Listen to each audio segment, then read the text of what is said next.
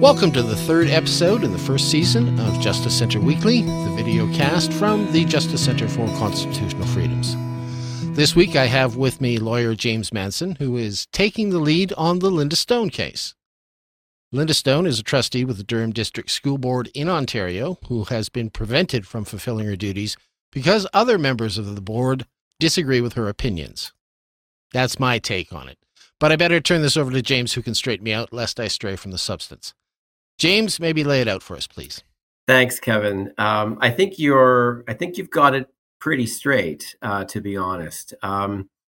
This is a case where you have an elected representative, school board trustee, who, by the way, I understand was elected with the most votes of any of the candidates in the Durham District school board elections.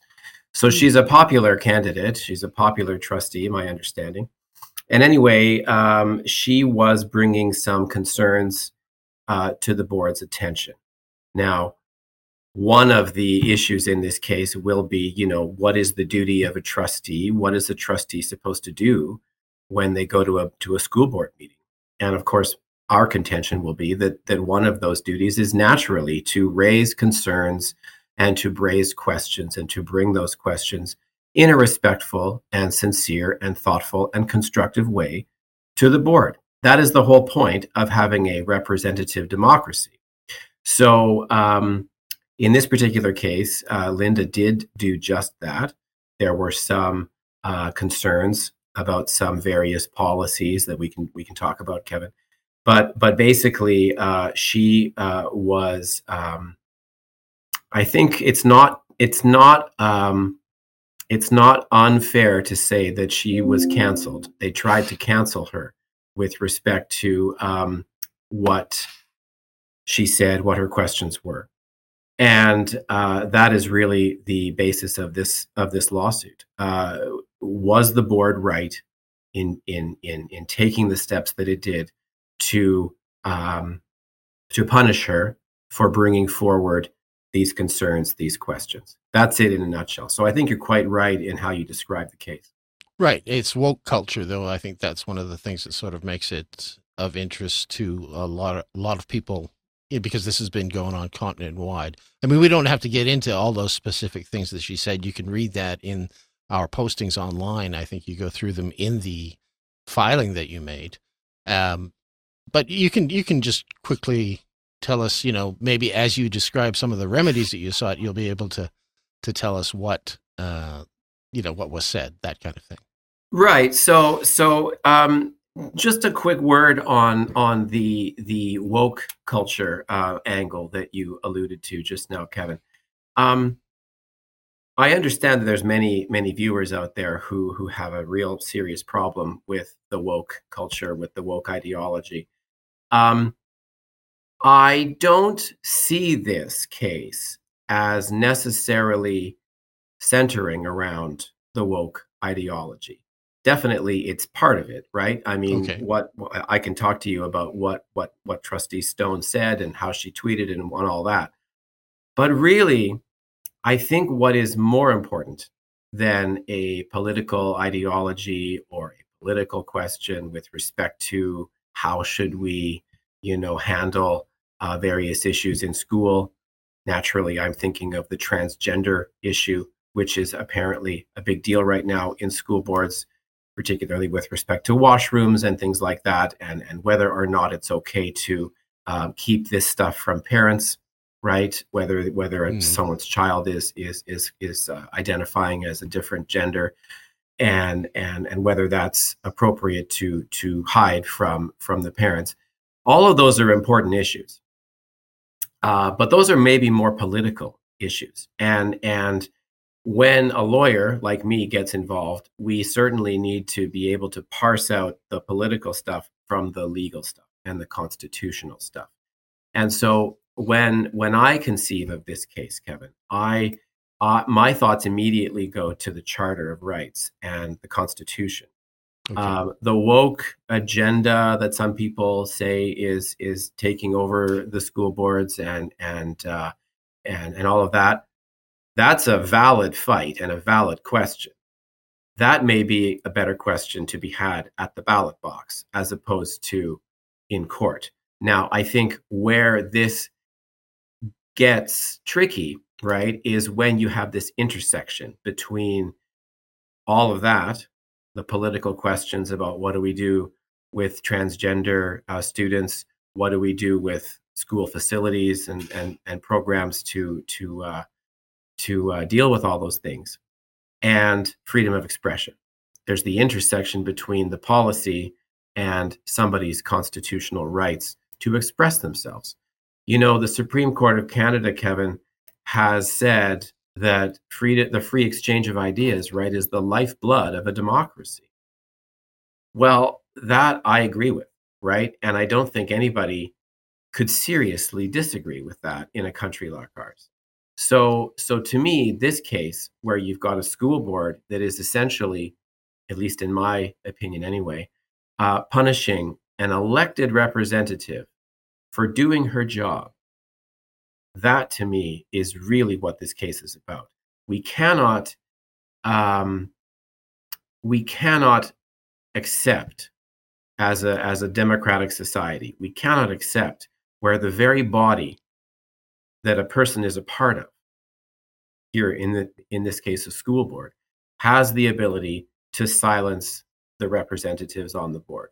It would be like in Parliament telling the minority party, let's say that all of a sudden the Speaker of the House tells the minority NDP caucus that they can't talk anymore, that they don't have the right to say anything because, you know, the Liberal Party or the Conservative Party, whoever party's in power, doesn't agree with what they have to say, doesn't think that that's right. Mm-hmm. Well, that's not right. Right? I mean, that is obviously not right. So that is how I conceive the case, Kevin. I don't conceive the case so much as a woke case, although definitely wokeism and woke ideology is balled up in it, definitely. But I have much more concern about the freedom of expression angle, and by extension, the rule of law, right, Kevin? I mean, we bandy that term around a lot, the rule of law. And I just want to make sure that everybody knows what that means, right? What that means is that we are a country governed by laws and that everybody is subject to those laws, from the prime minister and on down to the school board trustees, right? Which includes, of course, the board itself in this case. And the rule of law includes principles like elected representatives have the right to say what they need to say. And so in my view, when you start to mess around with these very fundamental concepts, these very, very delicate and fragile, but yet critically important concepts that we have frankly been relying on for the last 200 years, you know, to make our country go, to make our country be the country that it is. When these concepts start to get eroded, then that's very dangerous.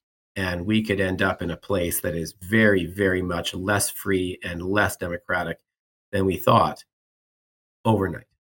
Right. Now, I understand by the filing that you're looking for a judicial review. Right. And maybe you could just quickly tell us about that particular process and what kind of remedies you're going to seek going this route. That's right. So Kevin, a judicial review is kind of like an appeal.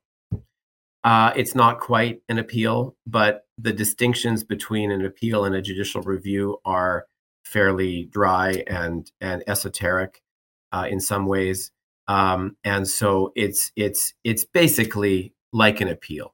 What we're going to be doing is asking the Superior Court here in Ontario.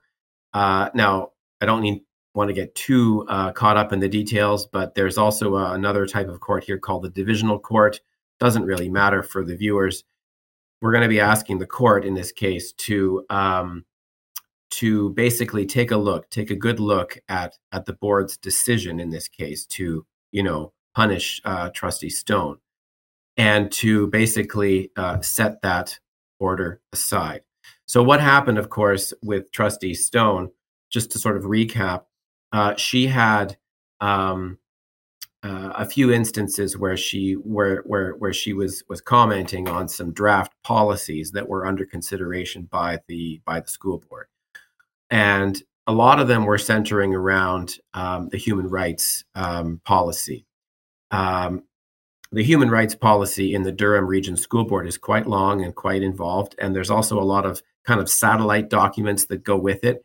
So anyway, one of the documents was referring to the concept of white supremacy. Now, I don't want to get involved with that right now with respect to all of the meanings that can conjure up to people on both sides of that debate. However, the point is that Linda and some people that Linda was hearing from had a problem with that. They had a problem with the inclusion or the insertion of the words white supremacy into this document. And Linda's comment was, can we take this out? Does this have to be in here? Some people that I've spoken to think that it's inflammatory, divisive, and it has the effect of separating, white people from all other people, and that's not helpful in her view. And she wondered if there was a way of maybe changing the language or somehow dealing with this. There were other similar comments, and there were other similar tweets that she put out, with respect, again, generally talking about the gender issue, the woke issues. For example, I think one of the tweets that she put out was something to do with the use of pronouns and what is an acceptable range of pronouns for a teacher to have to memorize if, in fact, every student in the class goes by a different pronoun and you get a different, and if you get something wrong, is that offensive to the student? And will that lead to a disciplinary action on behalf of the teacher? And, comments like this that really, I know they are fairly detail-oriented, these questions, but in fact, they are an extension of what these types of policies lead to. So ultimately, for types of comments like this, the board, so basically what happens is, Kevin, the board follows a procedure to investigate. So what happened was there were a couple of trustees who filed a complaint back against Linda, other trustees who believed that Linda's comments and her questions were deeply offensive, and they were, contrary to the mandate of the board to establish safe spaces for people of all gender expressions, gender identities, and all such. So what happens is there is a person called the Integrity Commissioner. Okay. I don't think that has to be used in each case. I think that the school boards are able to choose whether they want to employ one or not. Don't quote me on that, but I think that's the case. In any event, there is one here in the Durham Region School Board. They do have an Integrity Commissioner, which is a person, usually a senior lawyer. Usually, maybe there's a law firm that's on retainer to take these types of cases on. And they kind of act as independent investigators or special rapporteurs, as the current federal politicians are talking about these days. They don't call them that, but that's kind of the thing. They have independent authority. They go and they make inquiries and they issue a report about whether or not, in this case, Trustee Stone, in fact, did violate the code of conduct of a school board trustee. So anyway, the Integrity Commissioner is usually voted in or approved by the very board, who in this case was the one who had the issue with Trustee Stone. So that raises natural issues with respect to impartiality, which I'll be probably getting into as well when this case proceeds. But in any event, the Integrity Commissioner is supposed to be impartial and is supposed to investigate the case fairly and independently. And so anyway, they issue a report. In this case, the report did in fact conclude that Linda Stone, Trustee Stone, did violate the code of conduct. I don't think it was particularly clear on which actual provisions were in fact violated. That's another issue that we'll have to be dealing with. But in any event, the school board adopted the report from the commissioner, and then decided on the punishment.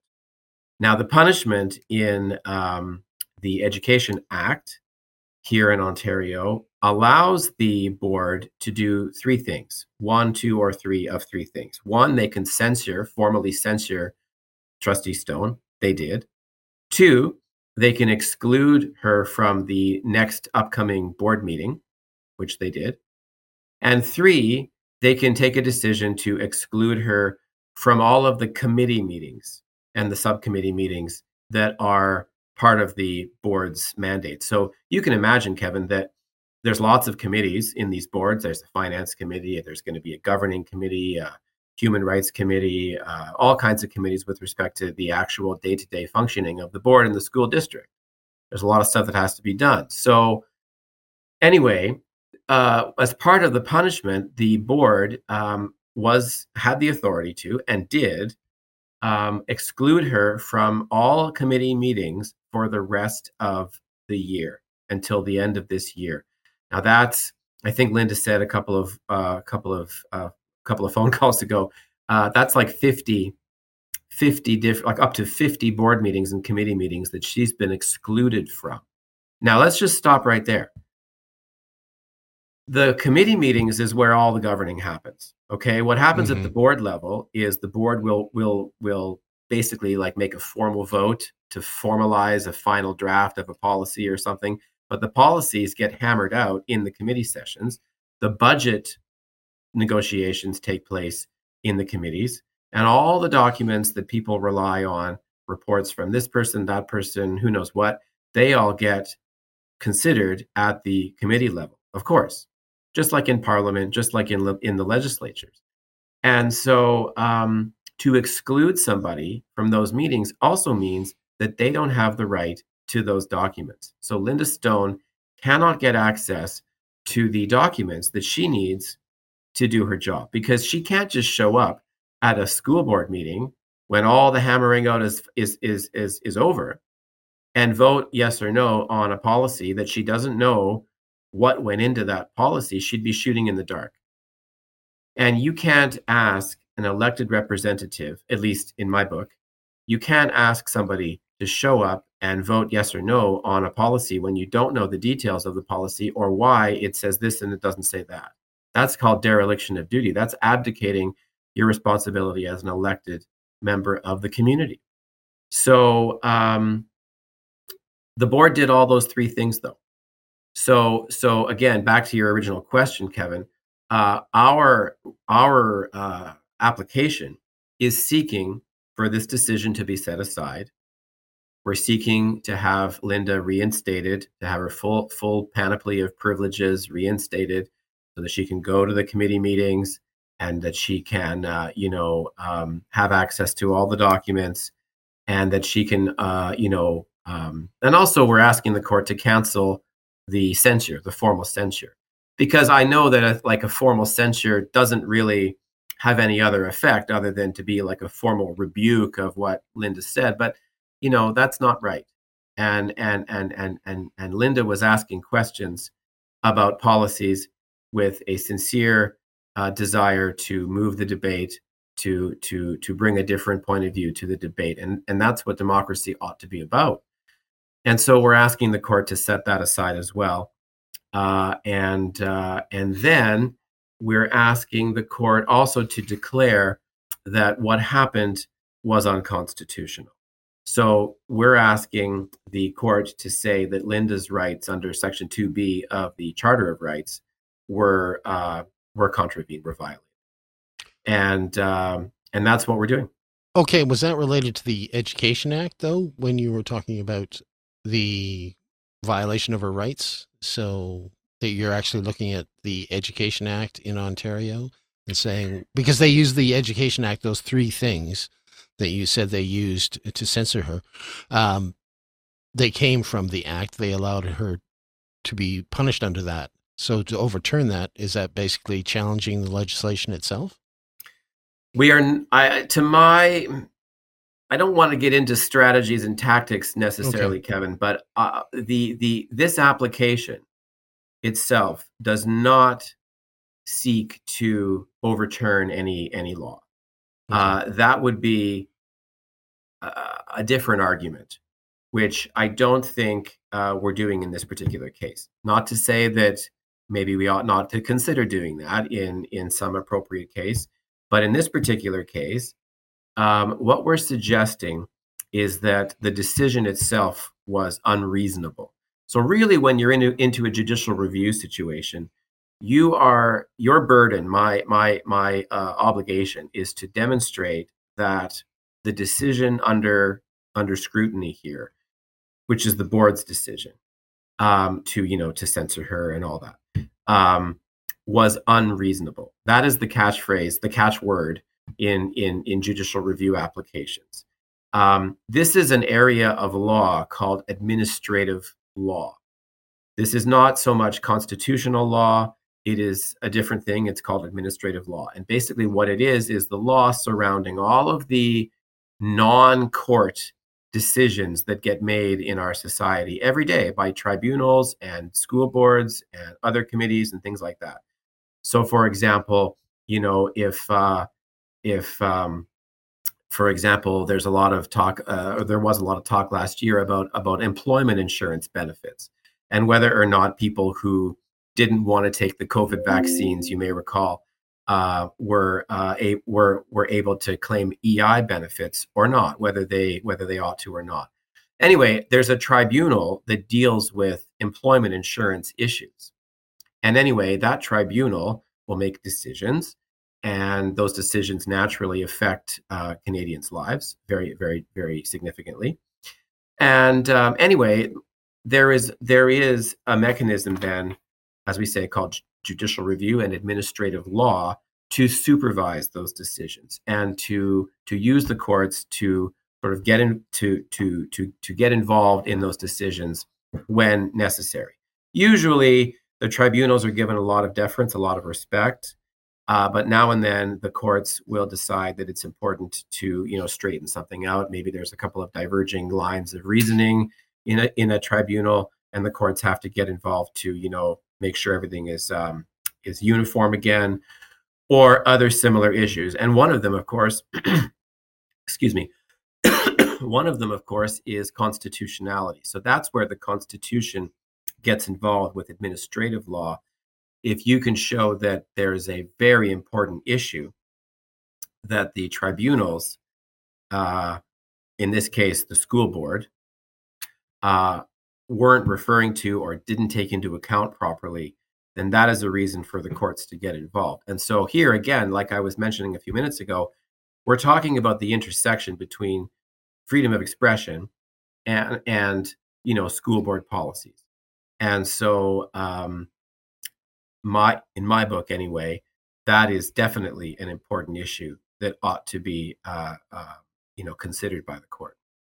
Well, one of the things that's mentioned several times in your filing is the various iterations of their code of conduct. And I just wanted to zero in on that for a second, because I did see it come up in not the Brzezinski case, which is a former teacher in the Waterloo School District who is having some trouble there, but in the trustee that was censored because he supported her, that was the Mike Ramsey case. That is also figures or focuses on their code of conduct. So maybe you could just tell us, are you talking about, when you talk about the school board policies, are you talking about the code of conduct that you're focusing in on? Or maybe explain how it figures into this case. Right. So no, the code of conduct is what naturally governs a trustee's obligations to the board and I guess to the community, of course. And of course, the code of conduct will say things like, you must be respectful, you must, act in a professional manner, and all these other things. So the code of conduct is what they are saying, the board is saying, that Trustee Stone violated. So they're suggesting that because Trustee Stone asked questions, because she brought a different perspective to the board with respect to these human rights policies that were being debated at the board level, because she did those things, she therefore violated the code of conduct, that it's somehow unprofessional of her or otherwise, inappropriate for her to simply raise questions. And, it's true. She did send out some tweets that were provocative. Maybe that's not quite the right word. They were certainly. I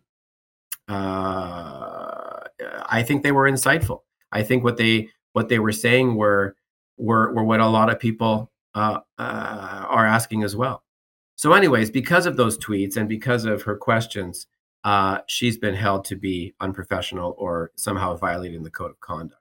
So that is the school board's weapon, shall we say, against Trustee Stone. Our shield, I guess, if you want to use the analogy, is the Charter of Rights, which is to say,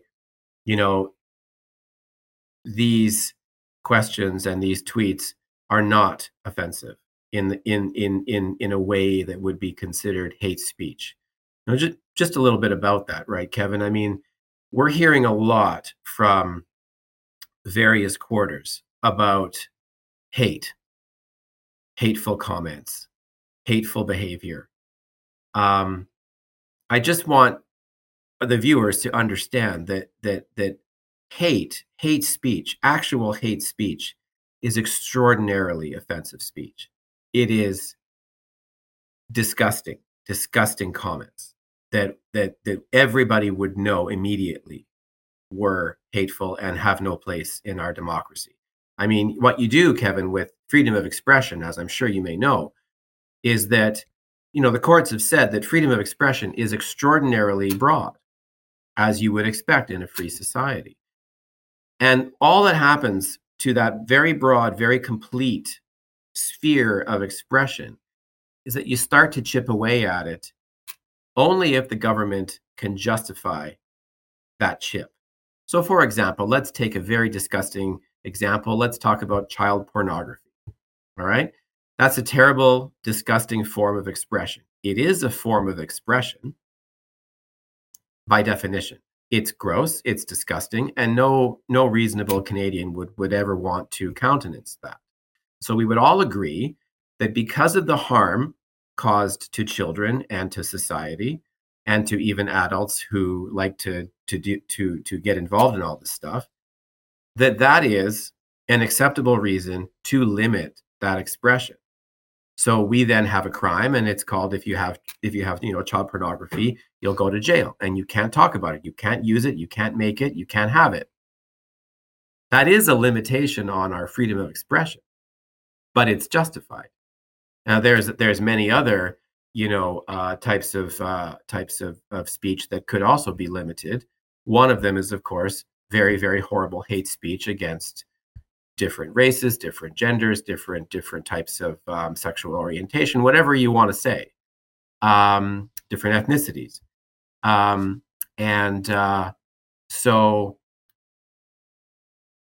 we have to make sure that we understand that in order to qualify as hate speech, there's got to be some very, very, very problematic speech going on. Raising a question about a policy and whether the term white supremacy should be involved in the policy or not is not hate speech. It is not. Asking a question about pronouns and whether or not it's appropriate for a teacher to have to memorize all of them in a classroom is not hate speech. It's a question. Some people might not like that question. They may think that question's mean or mean-spirited or somehow bigoted. That doesn't make it hate speech, Kevin. And that is really what we're getting at here. That's really what we're getting at is the content and the scope of what does it mean these days to have hate or to be hate speech or to engage in hate speech. It's not hate speech just because you don't happen to like what somebody says to you. That's not hate speech. If that's the definition of hate speech, then we are in serious trouble, because then nobody can say anything that anybody ever disagrees with, and we're never going to get anywhere that way. Okay, great. So this is going to be a free speech case primarily. That's what I understand. And do you know where it's going? Like, you've made the filing now. Do you know what the next step is? Well, what we've done, Kevin, is we've asked for the court to hear this matter on an urgent basis, and so we've made the request now. We will be in court or on a conference call at some point with one of the judges to determine whether or not, in fact, this case should be treated as an urgent case or whether it should be left to go along the usual channels. There is a way for this thing to be heard on an urgent basis, and my argument will be that again, Trustee Stone's duty is to her constituents, and she must have access to the meetings and to the documents in order to do her job. And so every day that she can't have access like that is very harmful, not only to her own ability to do her job, but also to the citizens of Oshawa and Durham region who are asking her to do that job. And let's be clear, she clearly is bringing a different perspective to the board than all the other trustees. And so that perspective may in fact be extra important because nobody else apparently in the board level is wanting to bring that perspective. So she's even more important that way. And thirdly, of course, it's affecting our entire system. It's affecting the entire democratic system that we've got, So we've got to have it where our representatives are elected people, unless they're removed from office, which is a whole other thing, have the right to show up and participate in the democratic process. And so we're asking the court to grant us an expedited hearing on that basis. I don't know what the court will say.